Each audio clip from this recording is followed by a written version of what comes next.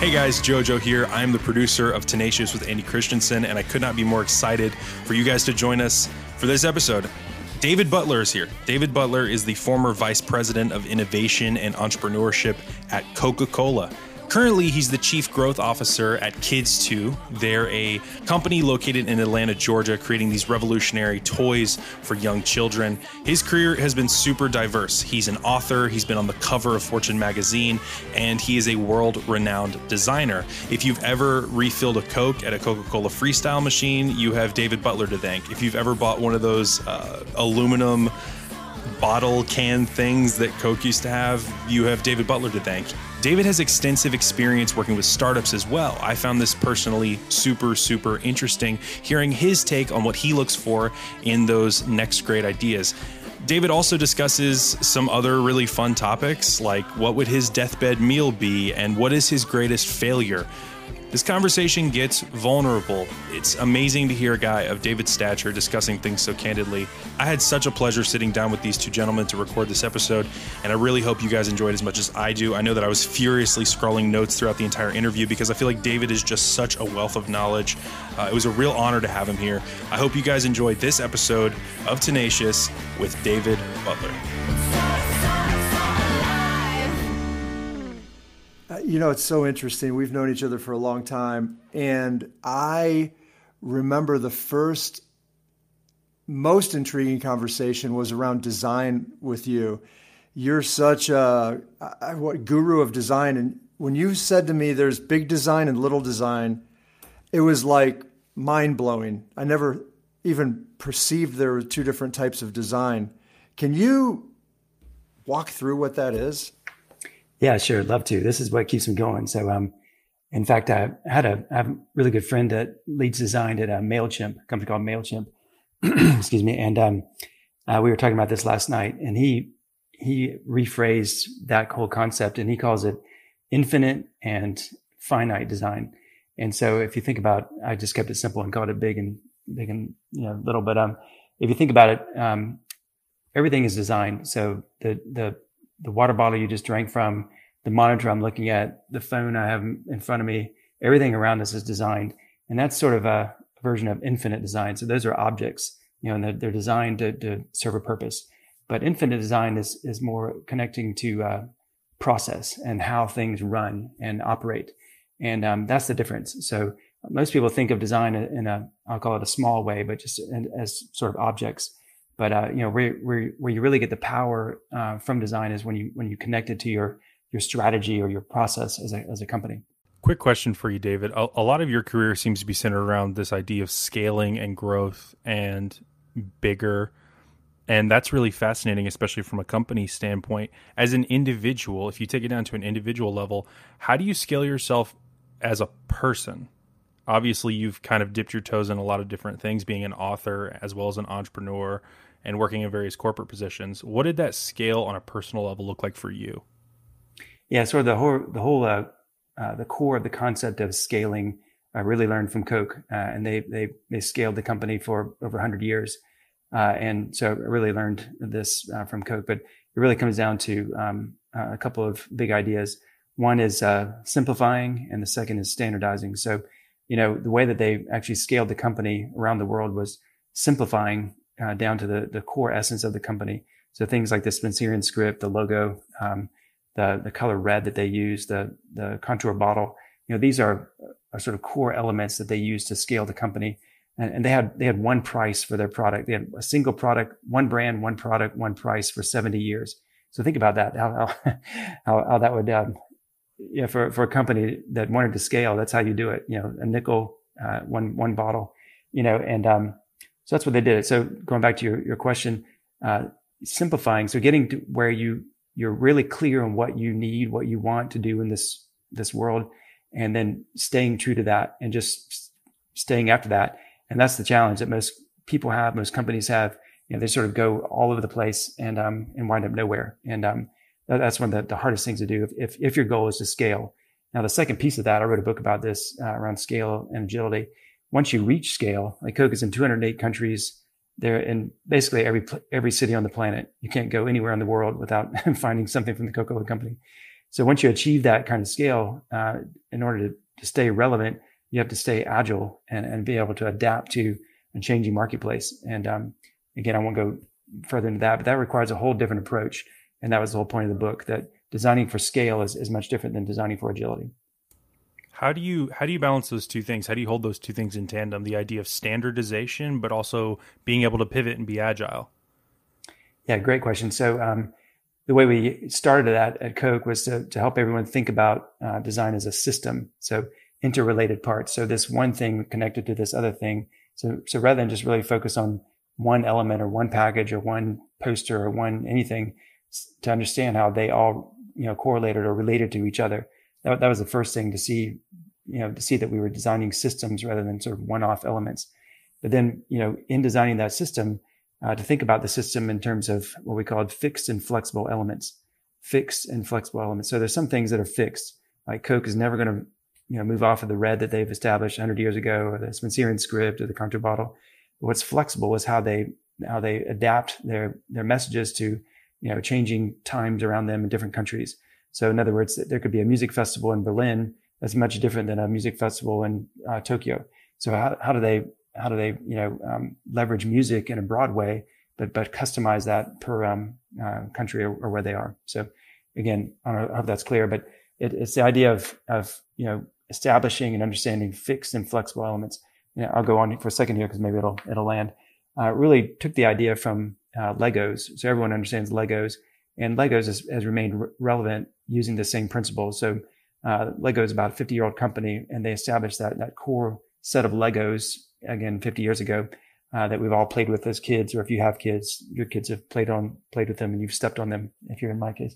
But anyway, that core set is, let's say, fixed elements, but the way they stay relevant and adapt is to, changing wants and desires of kids, is they put out new sets like Harry Potter or Barbie, or these other sets that you can combine with your core set of Legos. Now, when Harry Potter loses relevancy or goes out of fashion, they can just drop Harry Potter, but they've got their core set of elements always there. So again, I'll go back. So that's the idea. So it's having fixed and flexible elements so you can adapt to changing needs. I'm remembering back to the Coke days, and I'm a beverage guy, so I kind of geek out on the Coke world. But I remember you saying you got the job at Coke, and your boss at that time hands you a Post-it note. It says, "Here's your job description." Can you talk about that?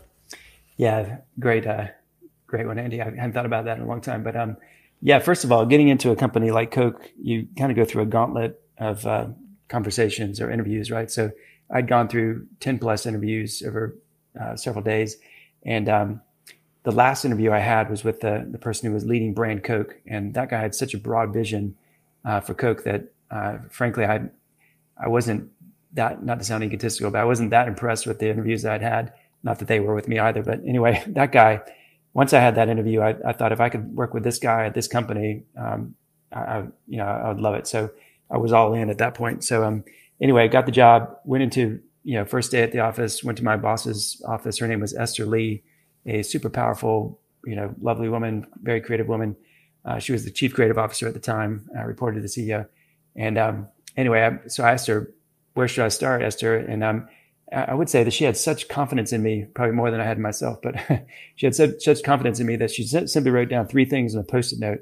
The first one was get to know as many people as you can in Coke. That was the first thing. Second one was focus on Coke. And number 3 was let me know when you need help. That was literally what she wrote. And so I did just basically what I did for over a decade there. And Coke is about 1 million people, and any company like that, there's no one person that can actually do anything, including the CEO. You have to really get to know people and build trust across the company. So that's what I did. And I spent a lot of time on planes and just did that, built relationships across the company. Number 2, Coke was and at this point probably still is, the lion's share of the revenue. So at that point, it was about 70% of the revenues of the company. So I could work on, Barq's root beer, but that wasn't going to move the needle. So if you could prove it out on Coke, you'd either go down hard or win. And so it worked out well for me. But so we focused on Coke first, and then lastly, she was always there to help me when I needed it. So it was great. Well, you were a pretty tenacious guy while you were there. correct me if I'm wrong, but I think you were behind the freestyle vending. What do you call that? Soda machine, vending machine. Yeah. 100 and something flavors, breakthrough technology. I know across the scale, international point of sale, the Contour aluminum can / how do you say that? It's not a bottle, but it looks like a bottle. Yeah, Contour bottle. Yeah, the aluminum bottle. Yeah. So yeah, we had a great run there, and it's not about me. So the huge team and a lot of great people working together. But the sort of good news for me, when I arrived at Coke, and looking back, it's easy to tell the story, right? But the Coke was pretty broken. They went through 3 CEOs when I was there, 3 CMOs. Just the top of the management team just changed many, many times there. And so anyway, the company was going through significant change and challenges, when I arrived. So it was really good timing, and we were able to take those opportunities and turn those into, solutions, and really, solve a lot of the business challenges that the company had through design, which was the whole point. So it was great. So it seems like a lot of your career has centered around kind of also working with like seed stage startups and sort of up and coming ideas. Obviously, your role as an idea creator is probably a little bit different than your role as an idea curator. So I'm wondering if you could kind of differentiate the two for me, and what do you look for in great ideas? Yeah, great question. So towards the end of my career at Coke, the last 2 or 3 years there, I was asked by the CEO to focus on innovation. And frankly, I went back to him and said, what Muhtar Kent was the CEO at the time. And I just said, Muhtar, what do you mean by innovation? Because there's a lot of innovation happening across the company. And so basically he said, how can we do what startups do? How can we do what startups do? Meaning move at the speed that they do and create the kind of value and high growth that startups are able to create. So, we created this model, this business model where Coke would start off with, identifying big challenges that the company had, and then finding early stage startups that were focused on the same challenges, same problems. So not necessarily developing something for Coke, but just really focusing on the problem, same types of problems that the company had. So we developed this platform, this investment portfolio called Coca-Cola Founders, and did that 12 times around the world. So found 12 startups, invested in those 12, and partnered with them as they developed their product and then their company around that product. So to answer your question, it's really focusing on the problem itself. Like most successful startups win when they focus on a big problem that a lot of people have, and the ones that usually die out are the opposite ones that focus on sort of small problems that not many people have. So speaking of big, what would you say is one of your biggest failures across your career? Yeah, biggest failures. Career-wise, probably the biggest failure and the failure that shaped the rest of my life professionally was my first job. I got fired from my first job. And the way that worked is I got out of school, got a job in an advertising agency as an art director.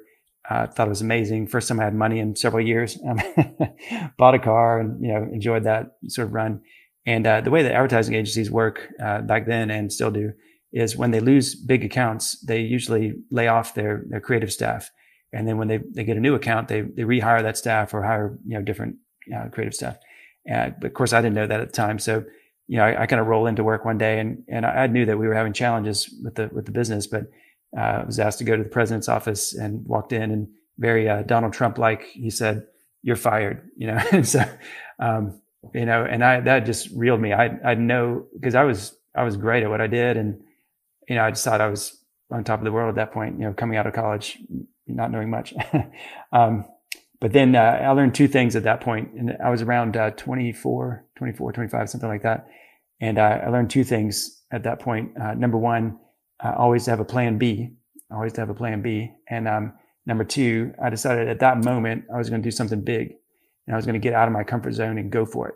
And I hadn't had that kind of push until then, but I took it, and so I packed up everything and moved to Atlanta, and I decided I wanted to work for a design company that was designing the Olympic Games. I wanted to be at that kind of level, that kind of world stage. And I identified three firms in Atlanta that were all working on the Olympic Games. But I had the sort of top 3 firms. Not only wanted to work at those 3 firms, and call me naive or whatever, but I got a job at the second firm, worked there for 2 years, and then got a job at leading design at the first firm 2 years later. So that kind of shock, or that kind of, rocking my world, was what I needed at that point in my life. And I'm glad that happened. That's amazing. I mean, seriously, like they say, trials make you bitter or better. Like you got knocked on your back, knocked off your feet. And like how long later you decided, I'm going to go do something great in the world? Really? Yeah, that was it. I mean, for me at that point, it was either go big or go home, like literally. And and so I packed it up, put everything in storage, drove my car to Atlanta, Georgia, and went for it. So. Damn, that's bold. That's tenacious. There's a lot more to come after this short break, including a brief discussion between Andy and David Butler about the advice they would give to their younger selves. Don't miss out on this, so you guys stick around.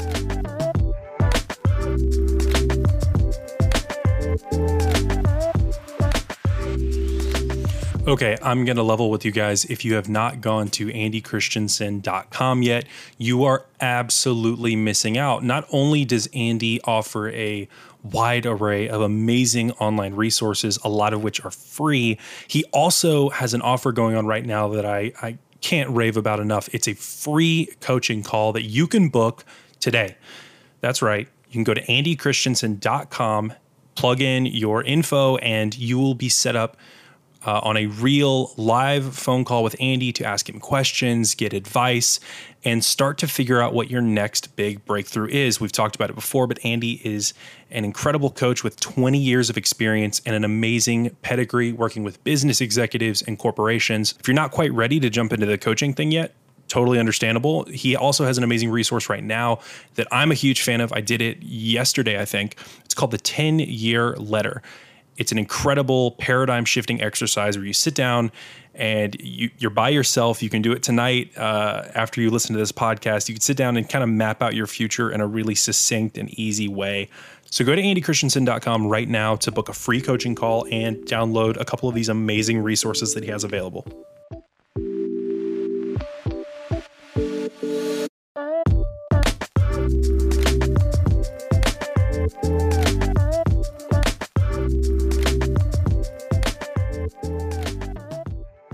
I'm 22 years old, and one of the common threads that I've noticed is that a lot of these formative experiences of kind of like shaping the tenacious nature of some of these incredible people we get to talk to has been some of these things that happen in that early 20s, early to mid 20s era. I know, Andy, for you, I've heard some of your personal stories.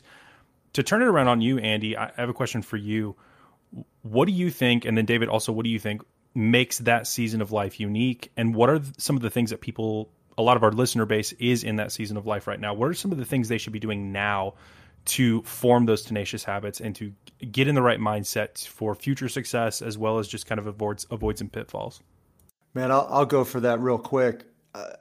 Looking back, I think two things really influenced me that I would, if I went back, I would repeat both of these. And it's what David, your first boss, said was meet a lot of people. I met with a lot of smart people, older people than me, and just asked them, pick their brain. How did you do it? What would you do different? And I learned from them. And then the other big thing that I didn't know was big at that time was garbage in, garbage out, positivity in, positivity out. I started listening to a lot of, it sounds a little cheesy, but self-help, like Zig Ziglar, Dale Carnegie. I couldn't get enough of that stuff because the negativity will just eat your lunch if you let it. And it was eating mine. And I had to pump in positivity to just stay on track. Yeah, for me, and again, I'll just be vulnerable for a minute, but I had a really clear picture of what I wanted my professional life to look like, my career. And I was on a path and I was all about it. And I didn't take the same amount of time, I think, to think about what I wanted in terms of my relationship with my partner, my wife. And I feel like I didn't know exactly what I wanted. And I think looking back, if I had put the same, I'll use the word tenacity, into thinking about both sides of that equation, that would have been better for me. So in my personal case, that relationship ended in divorce, and that's been another personal challenge in my life. But I have three amazing daughters and great relationship with all three of them. And So from that perspective, it's all good. But again, if I could look back and go back to my 20s, I would have been as tenacious about my career as I was about my personal relationship at the time. So, hey, on a, I don't know, personal or professional basis, who do you look at with admiration? Who do you model? Who do you admire? That's a good question. For me, I've always admired, again, I've said this a couple of times, but it means a lot to me. Purpose-driven people, people who really understand or try to understand what their purpose is in this life and go after that and stay true to that. And so recently, with all the political drama that we've seen, I go back to people like President Obama, former President Obama, and just look at that, and it's what a contrast to, and again, I won't get political here, but what a contrast you see when people really understand what they're about and are really true to that and stay true to that in an authentic way versus, other personalities that are at the same, global stage, but don't have that kind of motivation. So for me, I really gravitate towards, again, people who understand their purpose and stay true to their purpose. Makes a lot of sense. It seems to tie into design, purpose and design. Are they similar? Yeah. So I know that was a sort of seeded question there, but back in the Coke days, I read a book. What's the name? Now I'm blanking out. Purpose-Driven Life. What's that guy's name? Anyway, Rick Warren. Rick Warren. So I read Rick Warren's book, and that made obviously an impact on me the way I thought. I read it actually many times, and what I thought was, wouldn't it be amazing if businesses could connect design to help them deliver on their purpose? And I just really thought about that a lot. And then, obviously I was deep inside Coke and started doing that. So we took the goals. So the CEO at the time had created a 10-year vision, and this was 2010, so it was a 2020 vision. And I really connected that vision, and there were several tenets to that vision, to how the company was trying to encourage the company to design, and really connected that. So like purpose-driven design meant designing to deliver the vision that the CEO had created. And again, everyone could relate to that. It wasn't artsy. It wasn't anything weird. It was very clear and very understandable, which was part of it. All right. And I always ask this question. I don't know why. Maybe I love food. So if you had one meal left, David, what meal are you going to eat? That's funny. Meal. So I don't know if it would be a meal or a place. So again, I've traveled to 40 countries around the world, and there's one country that I love to go. I've been many times, and country is Israel, and the city is Tel Aviv. So Tel Aviv, you can eat literally steps from the Mediterranean Ocean and watch the sunset, and eat huge sardines and just that kind of fresh food right in the middle of the desert with everything you would think about Israel as a nation. But also Tel Aviv is a very forward-looking, design-centric city. And so anyway, I've done that many times. So I'd probably go back to that bar on the beach and eat sardines watching the sunset over the Mediterranean. But no steak. No steak. Yeah, I don't really eat meat. I eat fish, but that's about it. Well, it's so funny. I had just learned this recently about you, and I've known you for a long time. And when we've met the last couple of times, we've gone to steak restaurants, and I'm sure I've gotten a steak and I didn't even notice. I don't know what this means about me, but I didn't notice you did not have steak because you're a vegetarian. And I'm like, Why are we meeting at a steak restaurant? Because they're cool. So funny. They're cool. Steak restaurants are really cool. I just don't eat the steak. David, is there anything else that you would share or want to share with the listeners? Yeah, the only thing I thought about, so you had asked me this question, so I thought a little bit about it. And I'd say the one thing that I would, if you forget everything I've said, I'd encourage you, if you're looking to lead or you are a leader in whatever scenario you're in, is for me, leadership is about clarity. Clarity. So the people that lead are the people that can take the complexity of the company or the complexity of the situation and create a clear direction for people to follow. And you can be anybody. Doesn't matter what your title is, but if you can take complexity and turn that into clarity, that's how you lead. And so I'd lead you with that. Lead with clarity. Man, what's that old old line, clear as kind, unclear as unkind. Man, there's power there. As you kind of move forward into this work with Kids Too, this work with Be Curious Partners, and kind of what you're doing now, all of the lessons you've learned and kind of how your life is shaped up thus far, what do you think is the biggest change you're going to make for your own life moving forward that you hope will have the highest impact? Yeah, that's a great big question. I'd answer that in a couple ways. The first way is I always want to keep learning. So, that's just who I am. So, keep learning, stay curious. And so whatever I'm working on, I'm always looking for something new to be focused on, no matter what the opportunity is. And then the second thing is the reason why I'm at Kids Too is it was an opportunity to bring, sort of create a gestalt, bring all the different elements of my background experience into one place and really focus that, in this case, on new parents. And it's interesting, going off the subject a little bit here, but when you become a new parent, that's one of the few times in your life that you reset. You reset on everything. You reset on the brands that you admire, the car you will drive or you won't drive, or where you will live or you won't live, all these things. I'll never live here, or I'll never drive this. I'll never live in that. You find yourself doing all that, and in some cases. And so anyway, as a new parent, you reset just across your life. And I think that's just a very interesting time of life to focus on. So that's where I'm completely focused on. So whether we're talking about investing, so I invest through a fund called Be Curious Partners, and we invest in companies that are using technology and new business models to make it easier to be a parent. So that's one company I'm associated with. Another company is called Hello Einstein Studios, where we make new content, entertainment content for kids 0 to 12 to help them stay curious. And then the third company is Kids Too. And again, I lead marketing, product development, consumer insights. And really what we're trying to do there is create products to make it easier to be a parent. So anyway, in all those cases, it's all focused on again, making it easier to be a parent. So for me, it's just really channeling all the experience that I personally have at this point in my life behind a big idea. And that's to make it easier to be a parent. So. Okay, there you have it, ladies and gentlemen. From the Czar of Design, David Butler, stay curious, be purposeful. Good words to live by.